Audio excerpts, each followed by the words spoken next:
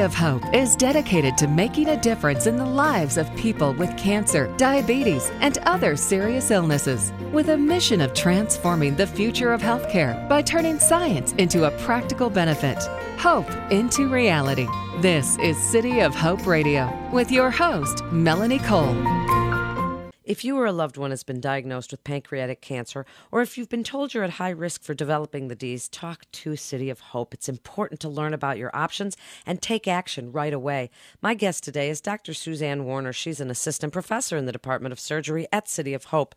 Welcome to the show, Dr. Warner. Tell us a little bit about pancreatic cancer. What's going on in the world now? People hear that term and right away they're very, very scared. So speak about pancreatic cancer. What's going on today?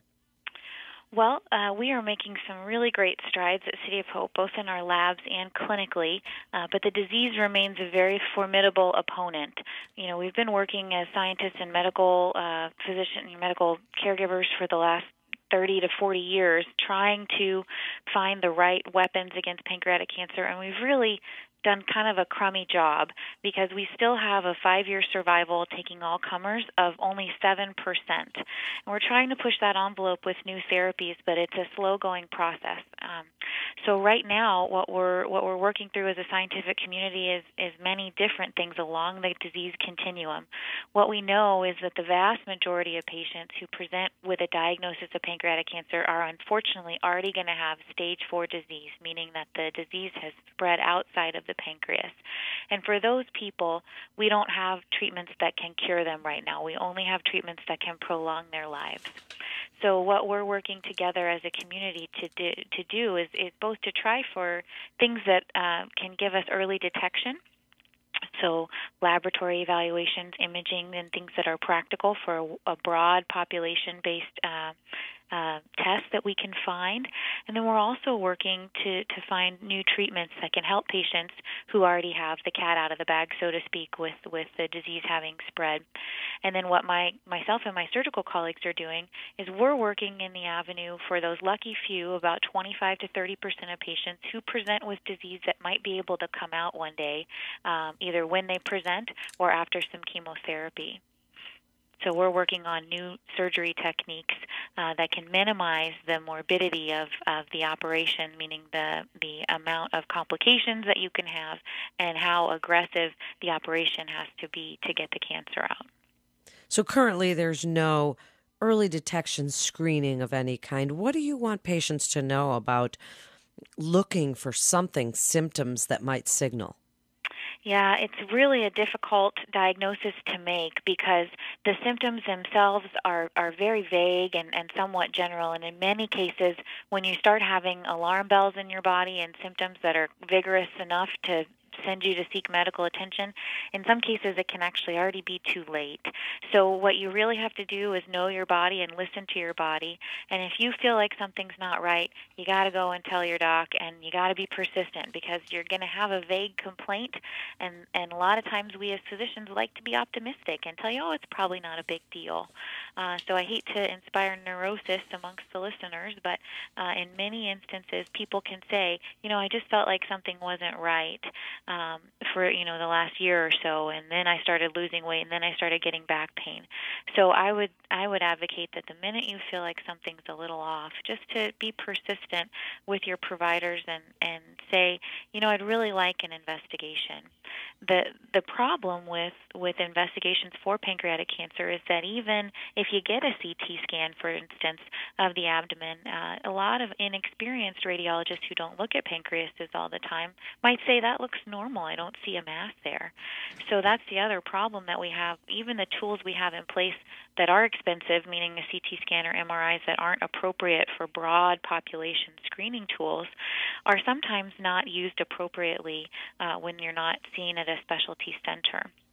So the best thing patients can do is listen to their bodies and make sure that when they have a test, if a provider is worried about pancreatic cancer, that they make sure that they're getting second opinions from appropriate places like City of Hope or other institutions that see a lot of pancreatic cancer.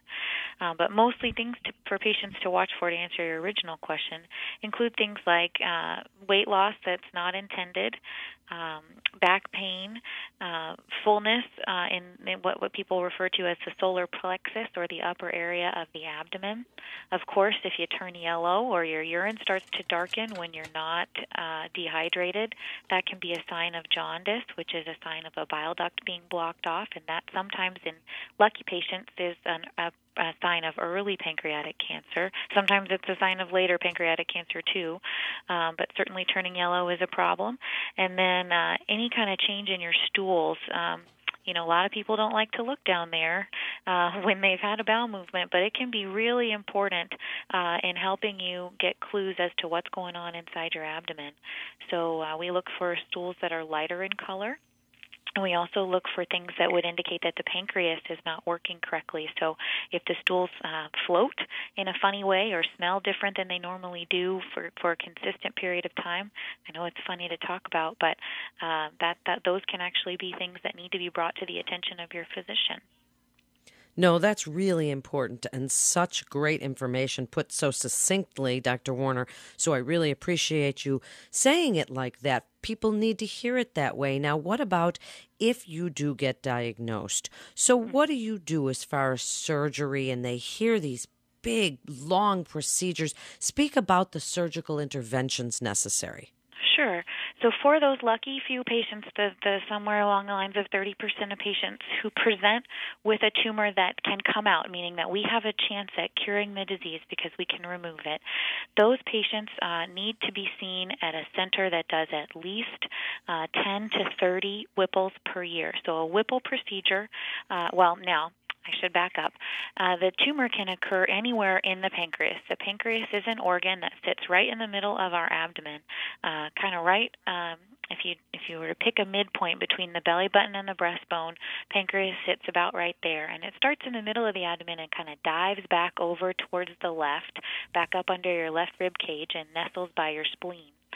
And tumors can occur anywhere where there's a head, a neck, a body, and a tail.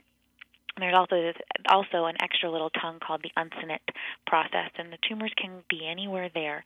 If it's in the head or neck, then you have to have something called a Whipple procedure, and that is the creme de la creme of general surgery operations. So we take everything apart and put everything back together, basically up in the upper abdomen.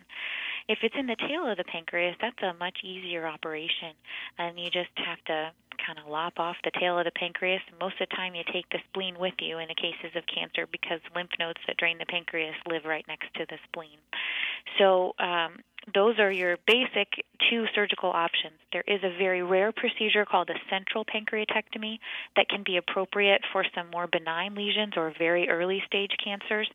That is shied away from in most centers except for places that do it fairly often, because what happens is you leave two cut edges of the pancreas, and those can cause risks that we'll talk about here in a minute when we talk about complications related to surgery.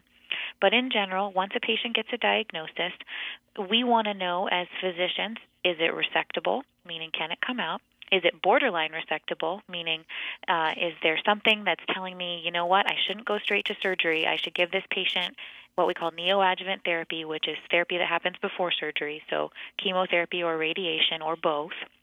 Or is it metastatic, meaning it's spread somewhere else, so we're not going to get to cure? And there's one last bucket that's kind of rare, and that's the locally advanced unresectable bucket, and that's people whose disease has not spread outside of the pancreas, but who are not eligible for resection based on what the tumor is doing to the surrounding structures. So that brings us to the next question, is how do we decide what is resectable and what isn't?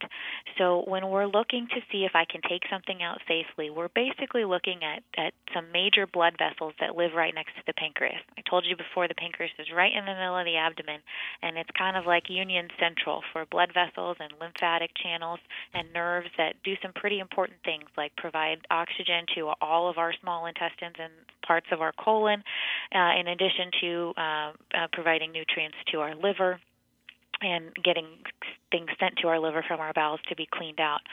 So one of the big veins that runs there is called the portal vein. And if a tumor is touching or deforming the portal vein to varying degrees, and there's a little bit of debate on this in the surgical community, many people consider that borderline resectable. If it's touching an artery called the superior mesenteric artery, which supplies our small intestines, then that also kind of lumps it into the borderline resectable group. If it's encasing either of those structures, mostly the artery, that kind of puts you in that locally advanced unresectable bucket. And there's a few other vessels that if they're touching in a certain way, that kind of determines which bucket you go in. But bottom line is, if it's touching a blood vessel, that's a big deal. And many institutions will then sign you up to have chemotherapy and radiation, or one or the other, or both, depending on the institution. And then that'll take about 4 to 6 months, and then you'll come to surgery. But some patients, very lucky few, can go straight to surgery. And the most important thing to know is that if you don't get it out, you're not going to have a chance at cure. Wow, what a great explanation that was. And in just the last few minutes, Dr. Warner, kind of cover for us what happens post-surgery. Is this person now at risk for diabetes because the pancreas controls your insulin levels? And so speak about post-surgery and give your best advice for people listening. That is a really great thing to bring up. So first and foremost, I want to talk about, there's a few different techniques out there.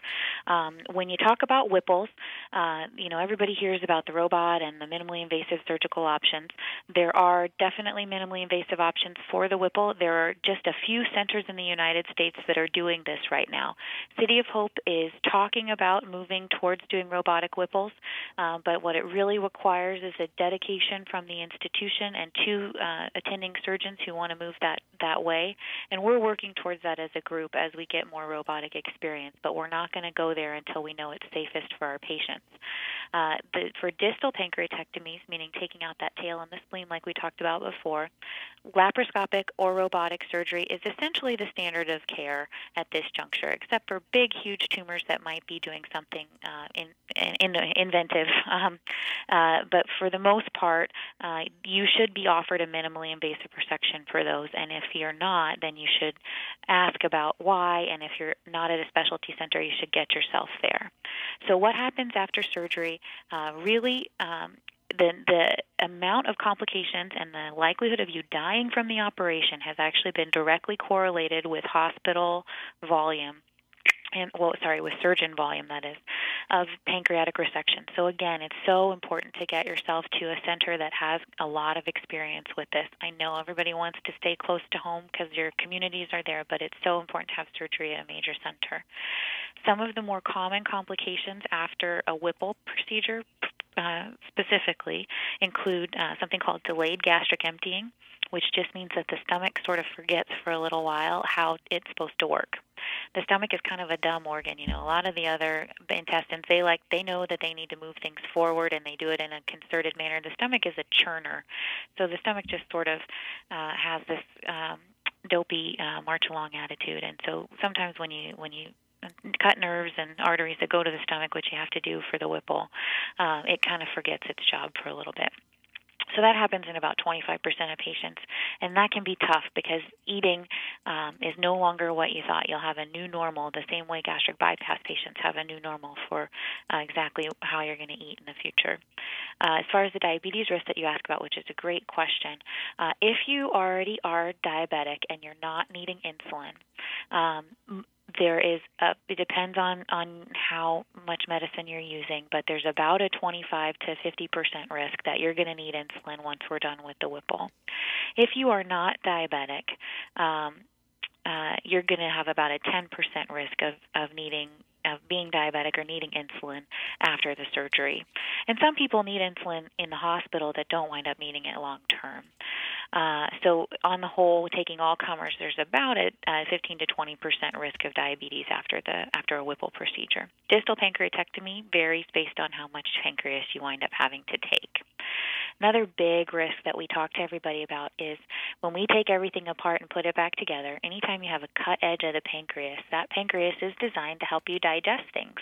And the body does a very good job of keeping pancreas juices inside the intestinal tract. Of course, when we go and cut it open in surgery, those juices can get out, and because they're really good at digesting things, they can actually hinder the healing process after surgery, and you can have leaks from the pancreas edge. That can happen in Whipples and in distal pancreatectomy. So after the Whipple, it depends on the data that you read, and it also depends on the texture of the pancreas, but the risk of leak can be somewhere between 10 and 20 to 25%. After a distal pancreatectomy, same thing. The risk of leak is a little higher, actually around 20 to 30%. Those leaks can keep people in the hospital, can make things like delayed gastric emptying happen more frequently, and can also cause some more catastrophic consequences in terms of eating away at blood vessels. Those are much more rare, but things that the clinicians need to be thinking about. Most of the time, those leaks can be managed with drains, but people should not expect, but be prepared for the possibility of having kind of this a drain live with them for a little while after the resection. But in general, to answer what to expect postoperatively, you got to train for the surgery in advance like you're going to run a marathon, because your body is going to be on overdrive for a while, and there's just going to be a new normal. Most people tell us that it takes about 12 weeks to sort of wake up one morning and forget that you had surgery when you've had a big Whipple like this. And after that, unfortunately, many times we then, once you feel better, have to hit you with chemo. So what people should prepare for is a long road, but if you got the right surgeon and the right medical team, they can get you through it. And it's just a very intense experience that we go through together and get people on the other side with a chance at cure. Wonderful information. Thank you so much, Dr. Warner, for being with us today. You're listening to City of Hope Radio, and for more information, you can go to cityofhope.org. That's cityofhope.org. This is Melanie Cole. Thanks so much for listening.